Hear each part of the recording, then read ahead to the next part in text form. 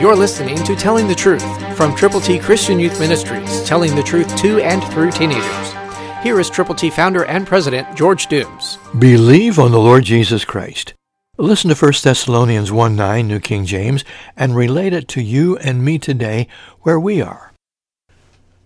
For you know from the word of the Lord has sounded forth, not only in Macedonia and Achaia, but also in every place.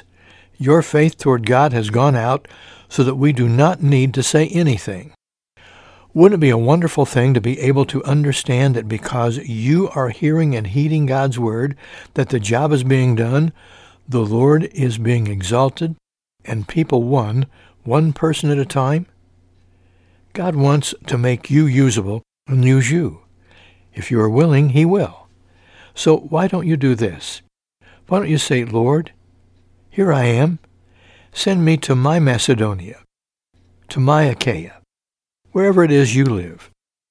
And then after reading God's word, fellowship with other believers, then go with the gospel, sharing with somebody right where you are. Prayer changes things and people. Prayer needs to be going before every effort and energy we put forth, so that when we know God hears and answers prayer, we can expect results.